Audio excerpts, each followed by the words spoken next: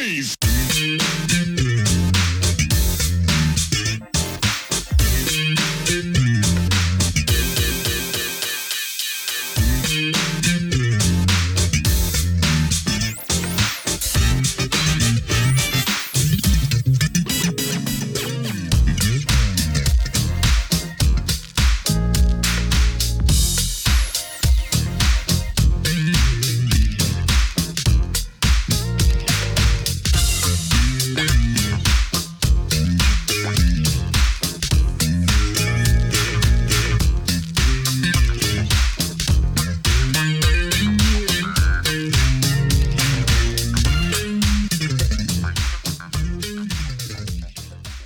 Welcome to another edition of Truth and Rhythm. This is the interview show that gets deep in the pocket with contemporary music's foremost masters of the groove.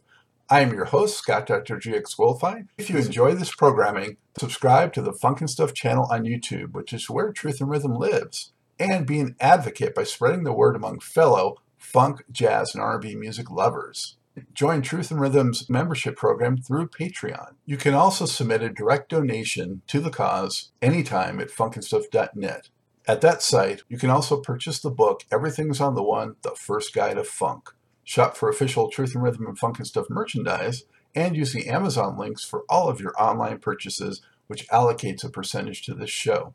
For those of you who go the extra step in supporting the show, you have my heartfelt gratitude for allowing us to continue to shine the light on those special artists whose quest is to find truth in rhythm. I'm delighted to welcome to the Truth and Rhythm Mothership super talented R&B vocalist, composer, and producer Sandra St. Victor, best known as part of the Family Stand. From 1989 to 2010, she recorded several albums with the trio, including the funky hit Ghetto Heaven. Prior to that, she earned her stripes as an in-demand background singer, and during her career has collaborated with stars like Roy Ayers, Chaka Khan, Tawatha Agee, Paula Abdul, Daryl Hall, and Curtis Mayfield. She has also released solo albums and formed a singing all-star collective that performs as the Daughters of Soul. Superstars who have recorded her lyrics include Prince and Tina Turner. Wow, Sandra, thank you so much for joining the show. How are you? I'm pretty good. Thank you. Thanks for having me, of course. My pleasure. Thanks for coming. And where are you today? I'm in the Netherlands, in Arnhem, where I live, my main homestead, in the attic. So I must explain then you see my clothes and outfits and shoe collection and all kinds of stuff behind me right now. So excuse that. No, well, it looks like sources of inspiration to me. Well, you know what? Everything at the end of the day it becomes a source of inspiration, one way or another, good or bad. No doubt. So good to have you. Thank you for making the time to speak to the audience today. Appreciate that. No problem. Fantastic. So, Sandra, you're from Dallas, right? What drew you to music and singing in the first place? How did you make that your path? I think that the path made me, more or less. Yeah, I wasn't looking for something to do. I wasn't looking for someone to be. I wasn't, I just realized one day I was cleaning, I was dusting furniture, and I realized how good it felt to sing. And I was like, I was 8 at that point, and I said, I think I'm a singer. I said that to myself. I said it out loud as I was dusting this lamp in the living room. And that's kind of been my path. And I've never strayed from it, not even for a moment. It's never been a question. Wow. And did you feel comfortable, doing it in front of people and on stage right from the get-go, or did that take some time? Yeah, from the get-go, because, how parents are. Sandra K, come in here and sing something for your auntie. So every gathering, I had to sing. And then it became church, of course, singing in a choir, doing solos. So I've been doing solos since I think my first solo at church was 12. Maybe 12, yeah, 11 or 12. And were there musicians in the family or anything like that? Actually, yes. And what was so cool because I had the Whitfields, my cousins, um, and every time we'd go over to their house, they had nothing but music. All of the kids played and sang piano and organ. The father actually played saxophone, and every time we go there, there was like a party. It was always like it was just a jam session. And as a little kid growing up, watching that and always feeling too young to be a part of, they were just great, man. It was so dope. And I never joined. I never joined. I just watched. And as I got older and realized that's what I wanted to do, and my cousin, who is Robert Goody Whitfield, actually, he played with the Gap Band, and he played with Natalie Cole, and then he put out. He was signed to a Total Experience, I think it was called, and he put out an album and had a hit song called Goody's Goody. Can't remember the single, but yeah, he was on Soul Train. So my cousin was on Soul Train. I was like doing his song. So um, that's part of my growing up family. The interesting part, the other side of that, is that I'm adopted. So those are my blood relatives. So I found a whole nother family of music years later when I found out who my family was. Fascinating. Wow. And who are some of your, early musical heroes? Was there somebody also that maybe you saw perform for the first time and just kind of blew you away? Earth, Wind, and Fire. My dad took me to see an Earth, Wind, and Fire concert. And yeah, we were front and center. And the whole thing was just amazing to me. I was just like, whoa, and Jesus. Just the coordination of everything. And, I was already into music for myself at that point. So, I was going to music school. So I knew all the technical, I was like, wow, look how they did that. Look at this next chords and this, it blew my mind. And that as far as live is concerned, on recordings, all of Earth, Wind, and Fire, Stevie Wonder. But and Elton John, I love Queen. And I totally got into jazz at one point, and I was only listening to Ella and Sarah and June Christie, and these voices. I was just into voices at one point. So I've definitely my tastes, pretty much run the gamut as far as genres are concerned, and they all have become a part of me. All of that, of course, always makes up who you end up, forming into. You just get into your own bag, really. And, what was the group or point where you felt like, I think I can make a go of this career-wise? Probably in high school. High school, grew up in Dallas, Texas. And I went to the high school, Booker T. Washington High School for the Performing Arts. Also, Roy Hargrove went there. Edie Brickell and Nora Jones and Erykah Badu all came out of that high school. So there, I pretty much knew this is it for me. Yeah, this is kind of much. Yeah, this is what I'm doing. And it was, it was probably, looking back at it, it was probably too easy for me in high school. It's not like one stuff all the time, and got solos a lot of the time, and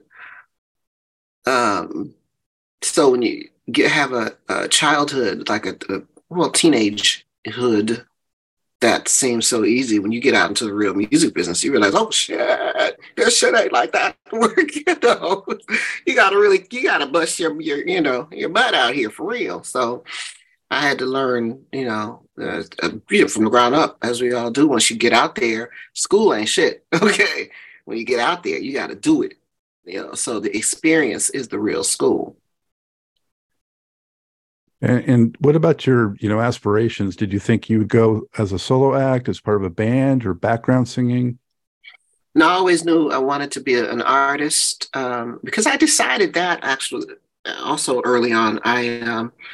After high school, I had a full scholarship, music scholarship, um, to Kansas University because the music department there was trying to build up, and they came down there and recruited folks, and I was the one they recruited from my school. And I was there for like a year in their department, in their music department.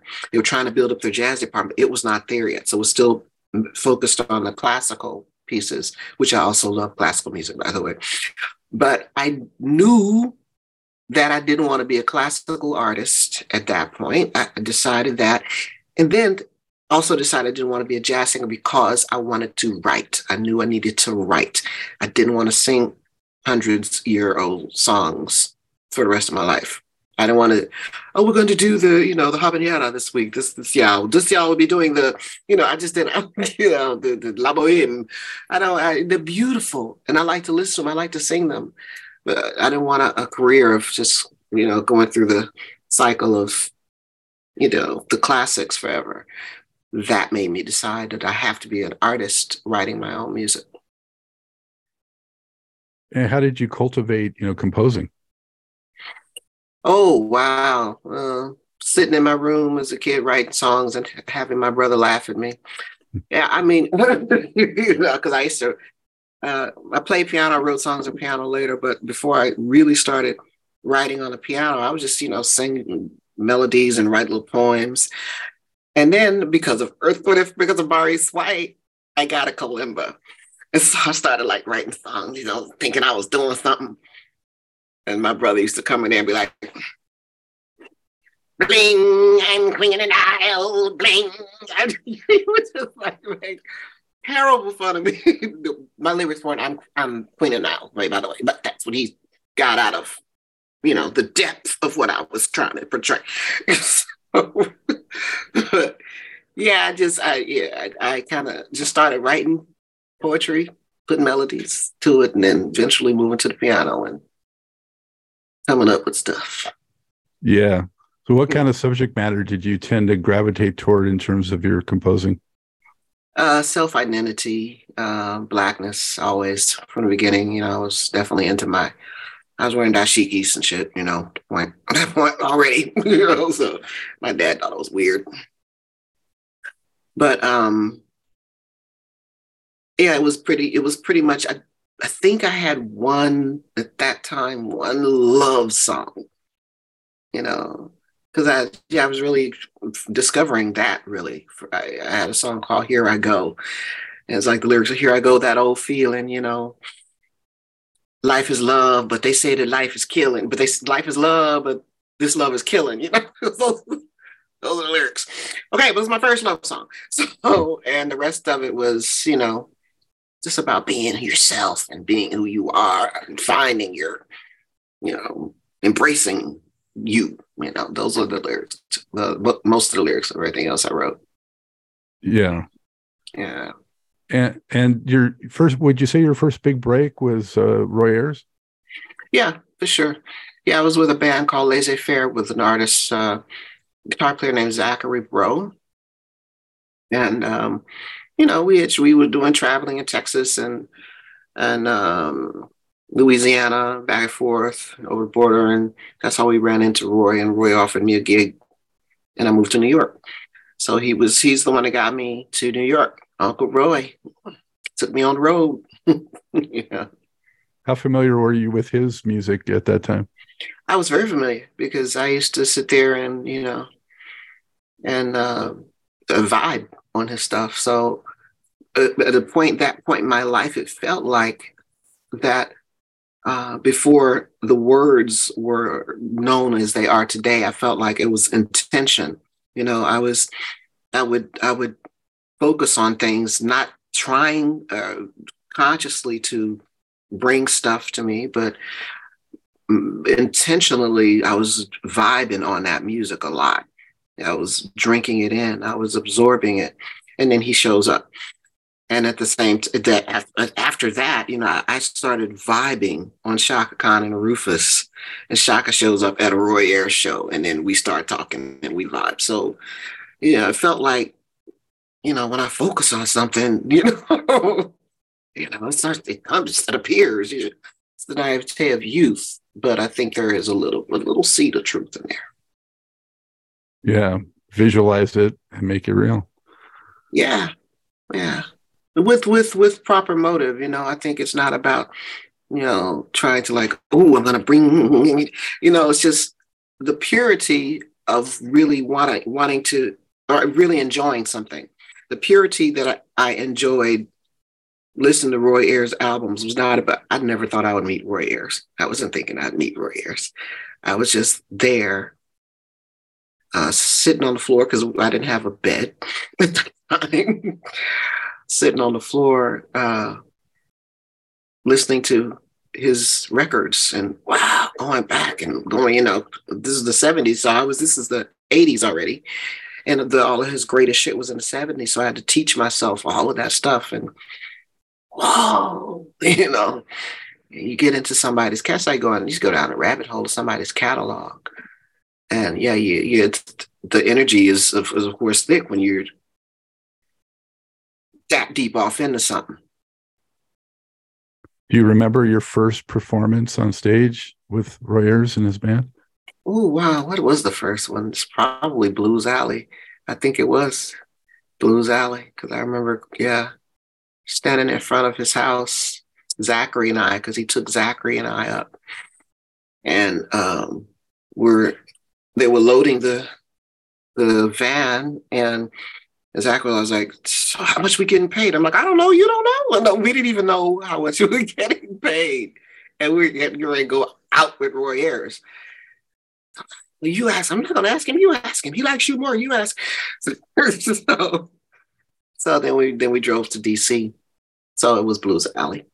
I'm trying to remember if I remember that actual show, but I know it was Blues Alley. How old were you about? I was 18. Just a few years back, a couple of years back. Yeah. I understand. So how much time did you end up spending with Roy? So that was, let me shock. So that was 82, 83. I felt like I was with him longer than that. I think I was with Roy for 82, 83. Yeah, because then I got with Chaka in 84. Yeah. So it's about maybe 2.5 years, something like that. So what would you say are one or two of the lessons you learned that helped you moving forward in the business and in your career from that first Roy Ayers experience? Wow, there's so many lessons. I think if I have to narrow down like two, maybe one would be, of course, being clear and consistent with your craft. And when we're doing Roy Ayers and doing Chaka Khan, well, all of those gigs where I was like side man, your craft, your job at that point is to support them. So when I'm with Roy, I want to support the records that people come to hear. So that means, okay, there's who are the female vocals? There's Dee Dee Bridgewater, there's Chicas. I think there's a couple of them, but I wanted to know what it was about their thing that made that record work, for Roy, with Roy.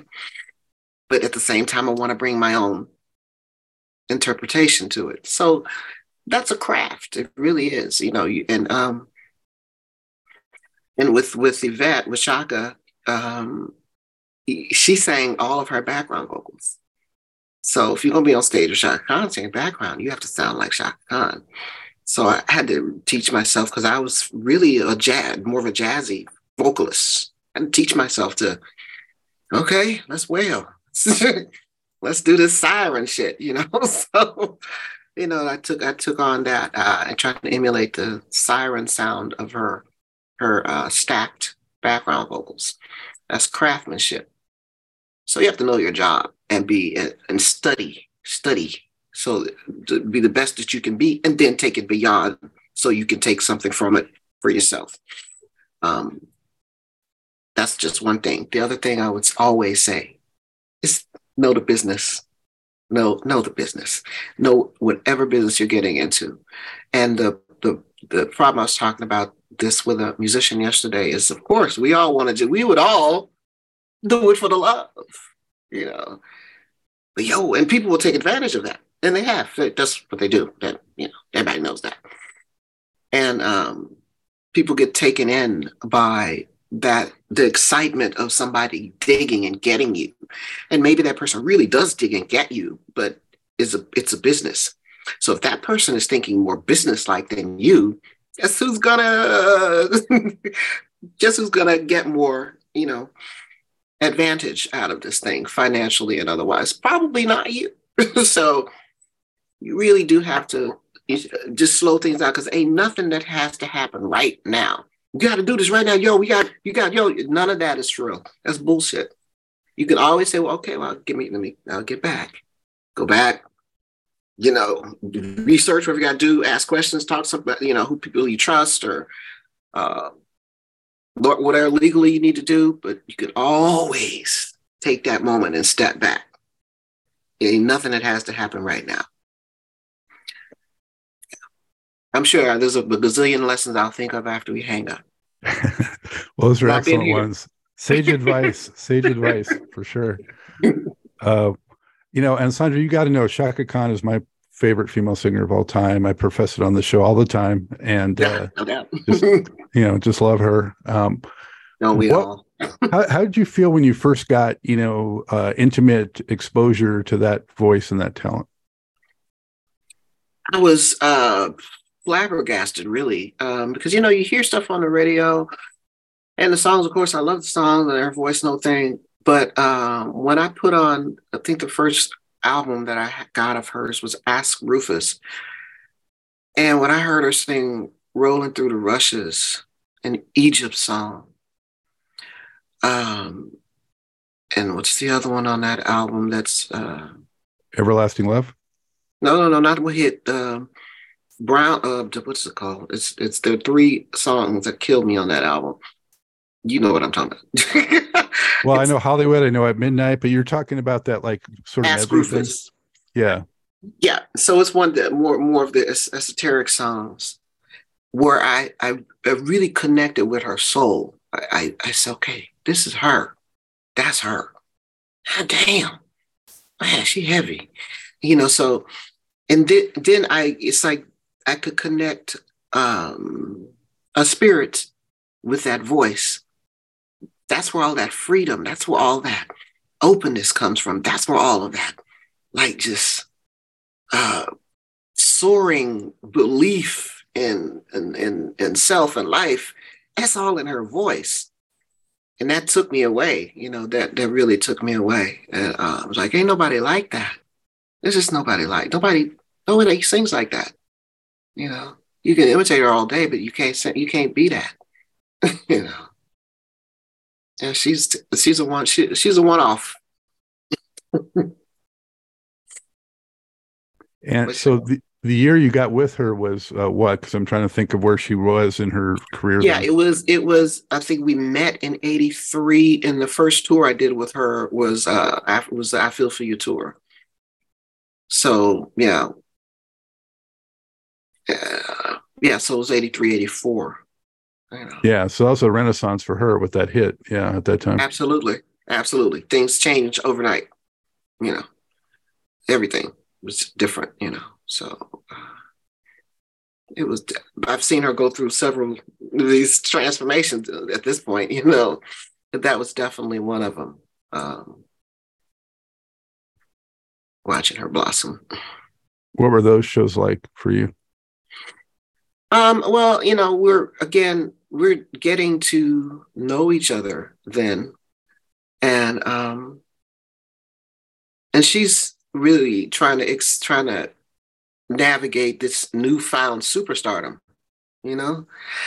So the shows were wild for her too. She's is used to doing shows. Obviously, she's been touring for years, but these particular shows with the numbers, audience numbers, was like, okay, I've never been on this stage with these kind of numbers. But hell, she had almost not been there by herself. She'd been there with Rufus with festivals and all this sort of thing. But as just Chaka Khan, this was next. This was the next thing. So it was really like being at the beginning of almost like you said, a renaissance. It was being at the beginning of that. It was interesting to be a part of that. And, and enjoy her enjoying that. Yeah, and she parlayed that into the Steve Winwood stuff and all kinds of interesting projects. Yep. Very interesting. And also the song with Bruce Hornsby, and she did some really cool stuff. Very cool stuff. Yeah. So, and I certainly hear her influence coming through, your singing. So whatever, you say you were not really a Chaka, I don't want to say clone, but right. you weren't that, but you took that in and ever since then, I think it, comes through in what you do in certain, stylistic things, and that ain't a bad thing at all. So, I hope not, because it's like it is a part of what I do now. Who I am. Oh yeah. Yeah, I very much appreciate it. So I mean, when I first heard you, I was like, well, I definitely hear some Chaka influence, which is great for me. So yeah. Cool.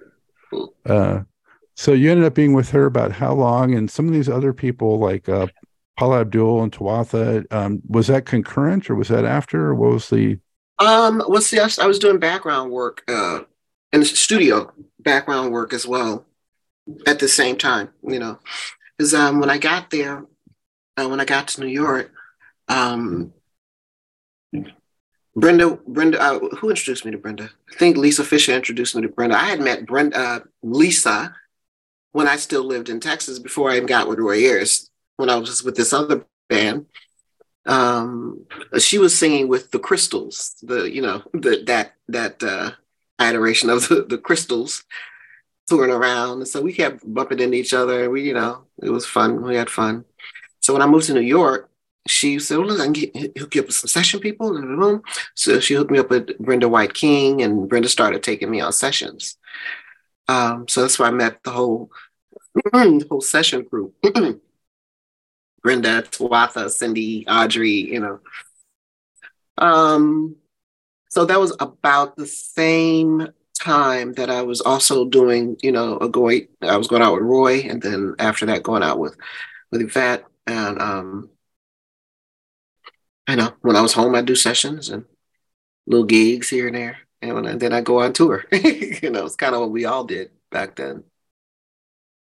I forgot the question. Did you also do studio with Chaka or just shows? Yeah. Yes. Mm-hmm. What was it like, the studio experience with her? Oh, amazing. It's like, that was so much fun. We had, yeah. Well, again, there was my favorite experience, song recording experience was Tight Fit, because it was just her and I in the studio. And, with stacking vocals, and I do a note, she do a note, I do a note, and then we did some stuff together. And when we got back in the booth, they were, singling out the things, the EQ, singing out each track. And it was like, was that me or you? Oh no. Wait, was that? Wait. Well, I think that was me. I think that was you. That was just fun, But we had a lot of fun times in the studio, watching Arif Martin at the board with a gazillion vocal tracks, and everybody had their process. Russ Titleman had his process, and it was an amazing experience to be in a studio with those kind of cats. You know what I mean?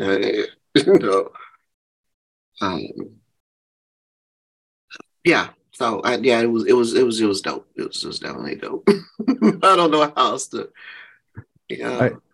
I just had Steve Ferroni, drummer, on, Oh yeah. and he was in some of the sessions. He was talking about a reef and Chaka, and he said that they would, lay down a lot of the tracks, and then Yeah. usually Chaka might come in, and she would have an interpretation, and they would all change to accommodate that because when she did her thing. Oh, you gotta support that. That's what you got to do. Yes, absolutely. Yeah, she would. I know Reef would have her sing down like 50 times, and he would record all of it. So they were all good, and I'd be like, "Damn, that was great. She gonna do it again? Wow, okay." And I mean, I just to imitate him. I just to imitate Reef because I forgot about that. Because she would finish a perfect track, and he would go, "Perfect, do it again." And it's like, "Perfect, do it again."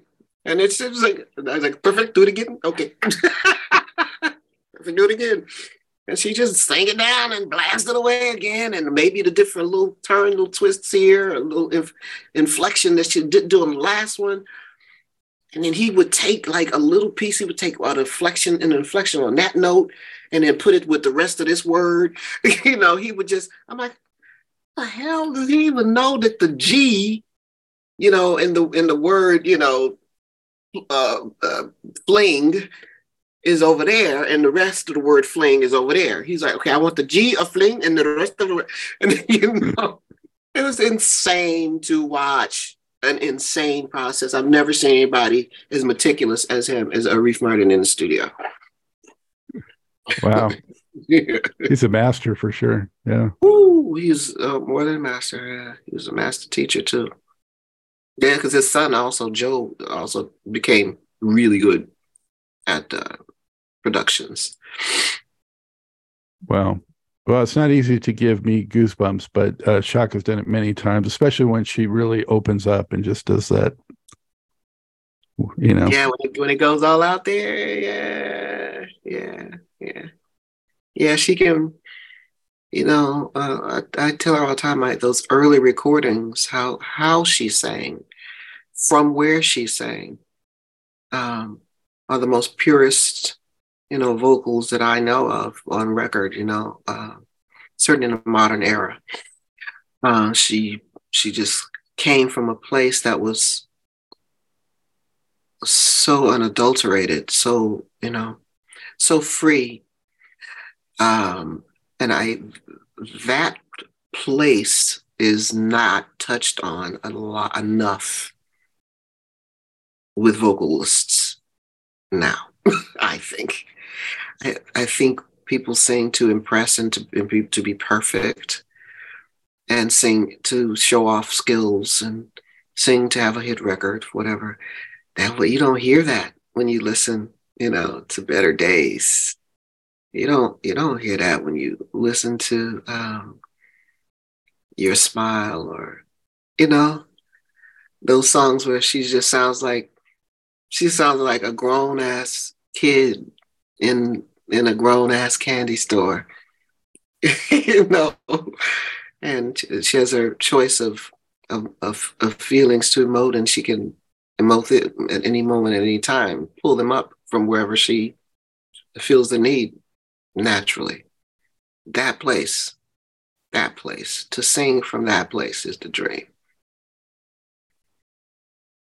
And we're going to need to move on and talk about, you've done so much, but in some of the discussions I've had about her too, just some of the unique nuances that she does, unlike anybody else, like just the way she enunciates R's, and things like that. And just the phrasing is just off the chart. Yes, yes, yes. Her phraseology is unique, and it's it also comes from her influences. She listens to jazz, and she loves jazz, and she loves Joni Mitchell. So like those R's, sometimes you hear, the R, it's sort of Joni-esque in her delivery. But she's an amalgamation of things with a of her influences, as we all are. but with that unique voice that is just her. Yeah. Yeah. When incredible God-given talent meets everything else. There it is. Yeah. There it is. Wow. So how did you roll into the Family Stand? I started Lisa Fisher again. Lisa was doing Peter and Jeff were writing songs for other artists, and Lisa was singing the demos for them. And when she was beginning to go on the road a lot with Luther, I think it was Luther that, yeah, it was before the Rolls. It was Luther Vandross. She asked me to, fill in singing these demos for Peter and Jeff for their production, situations. So I did that.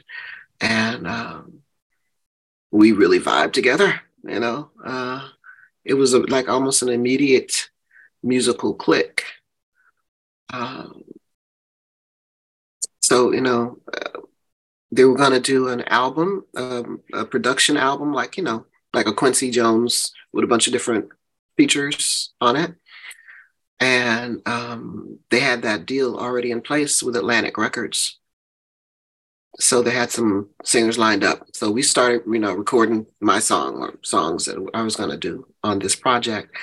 And we just ended up doing the whole album together, right? Just a whole album's worth of stuff. So then they took me to the label and said, we just want to be a group. We don't want to, I was like, what? It was like really kind of how it played out. So that's, that's the short version of it, but we just ended up being a group because of the click was so natural and so, and so on point. We really love what we created together.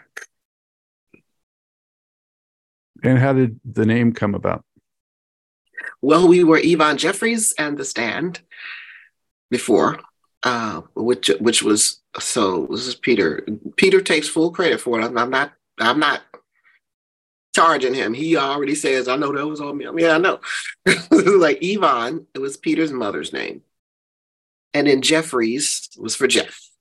And then because I was a big Stephen King fan, and I think I was reading the book The Stand at the time, then I was The Stand. I was like, this is so stupid. But okay, that was Peter's whole idea. So they put, if you notice, we still use the halo over the ST of Stand for Saint.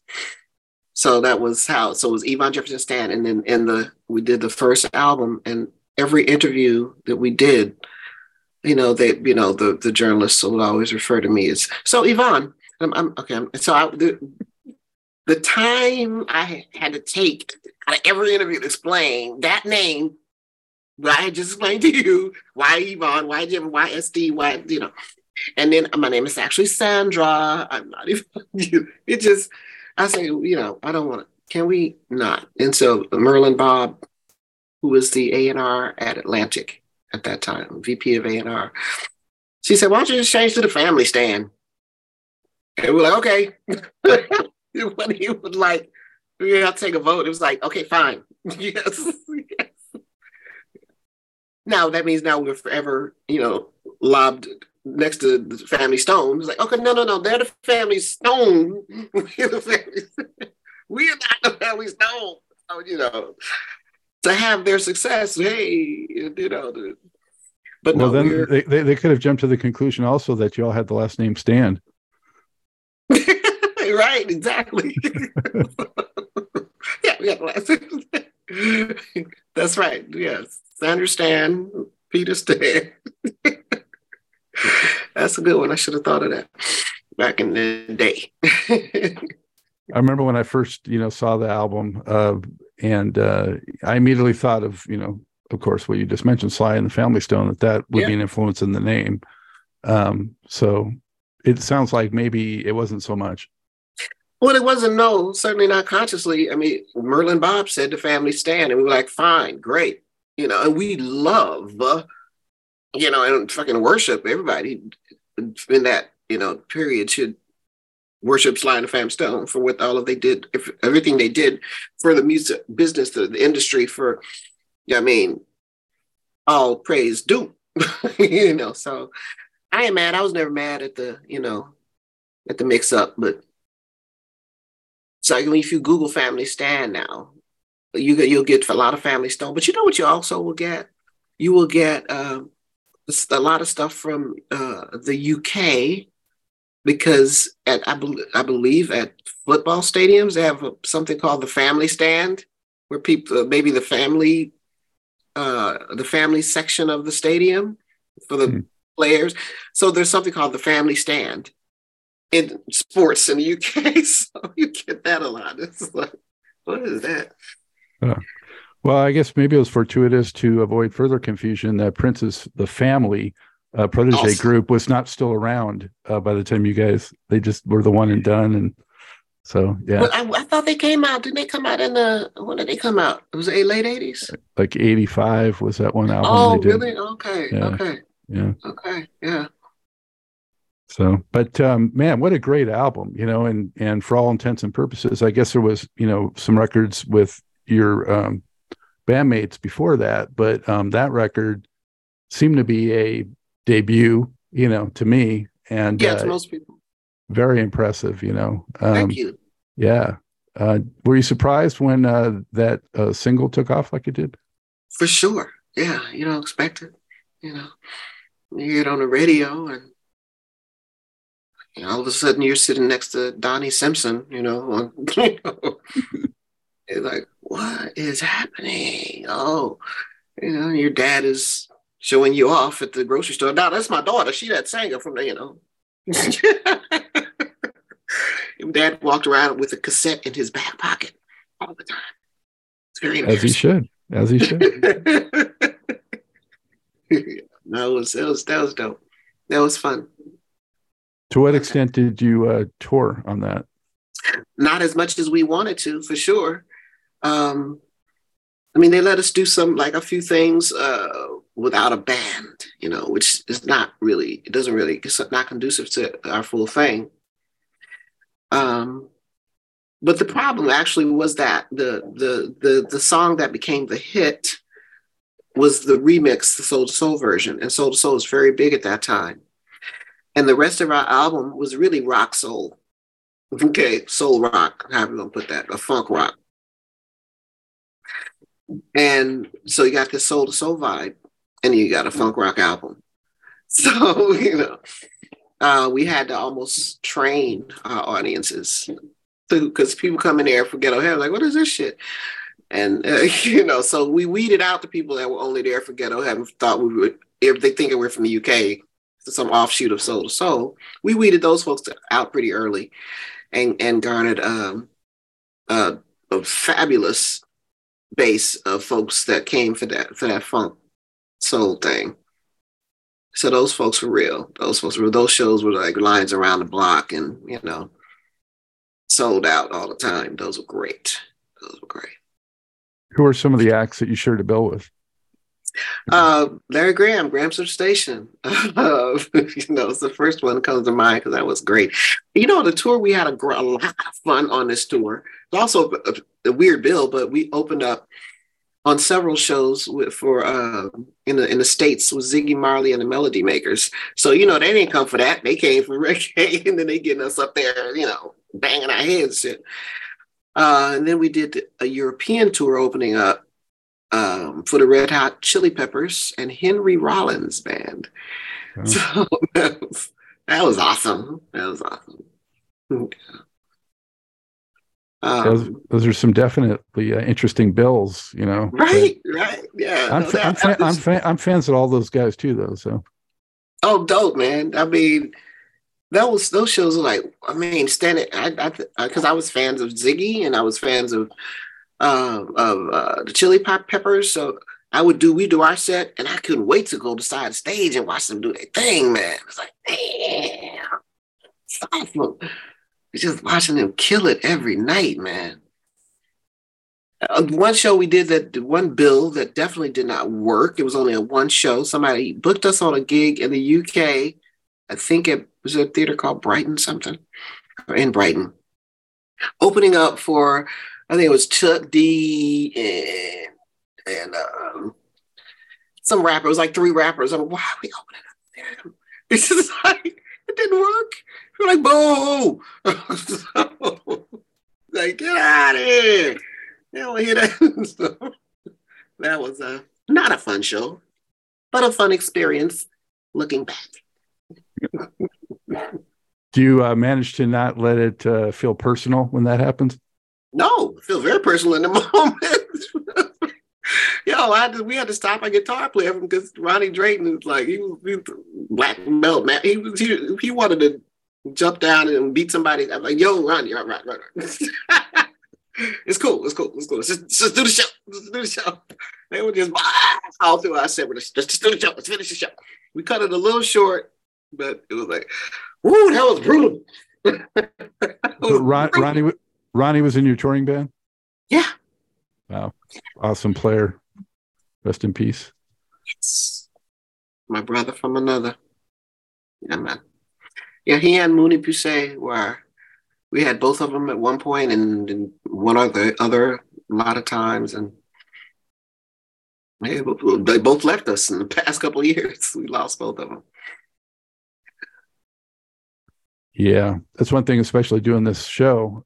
Just, as we lose these great people, it just really gets to me, especially if I haven't had a chance to have them on and help, spread the word and preserve these legacies. And I agree. I appreciate it. It's so appreciate. Let me say that to you right now.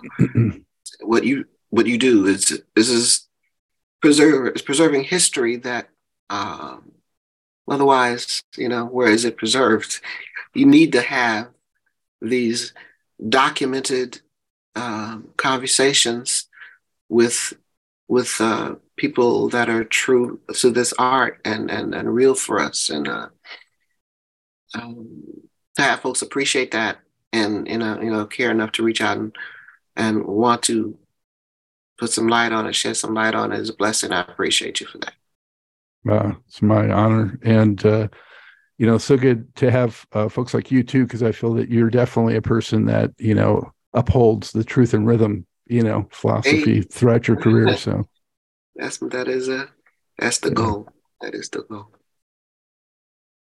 So how did you feel? What was the thought process going in for that second record with The Family Stand? Well, we wanted to almost obliterate the notion that we were soul to soul offshoots.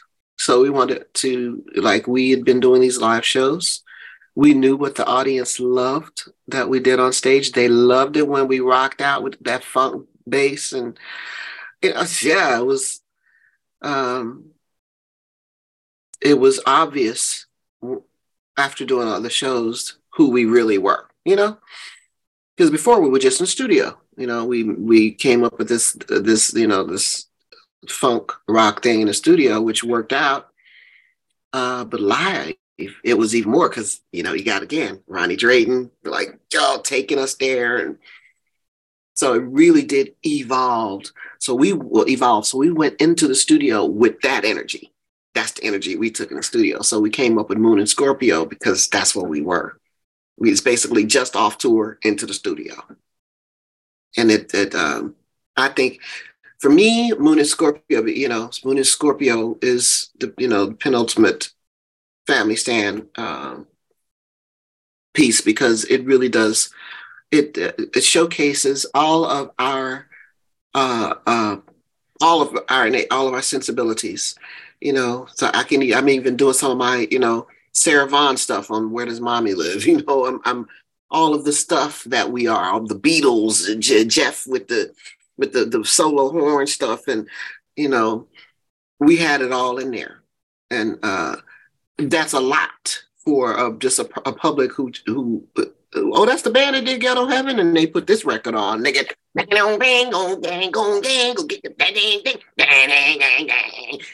wow, hair it's flying back. So we did obliterate those that thought we were so. We did. And and they never really put us back on tour. They didn't even have the records in the stores. So, they kind of killed us. They didn't know where to slot you. That same old story. I used to go to record stores, Tower Records, and take our records out of the R&B second section and put it in rock. because it's not R&B. And there was no there was it. R&B, rock. There was no funk. It was just R&B, rock. Yeah, and R&B itself was so narrowly niched at that point. Yes, it was very, very narrow. So we weren't Babyface anywhere near. I love Babyface, but we weren't Babyface. So, it's like, why is this record over there? I would just go move them. Physically move them. Well, even like at that point, almost bands became sort of like counter to R&B at that point. Oh, definitely. Yeah. It was about the machine. Yeah.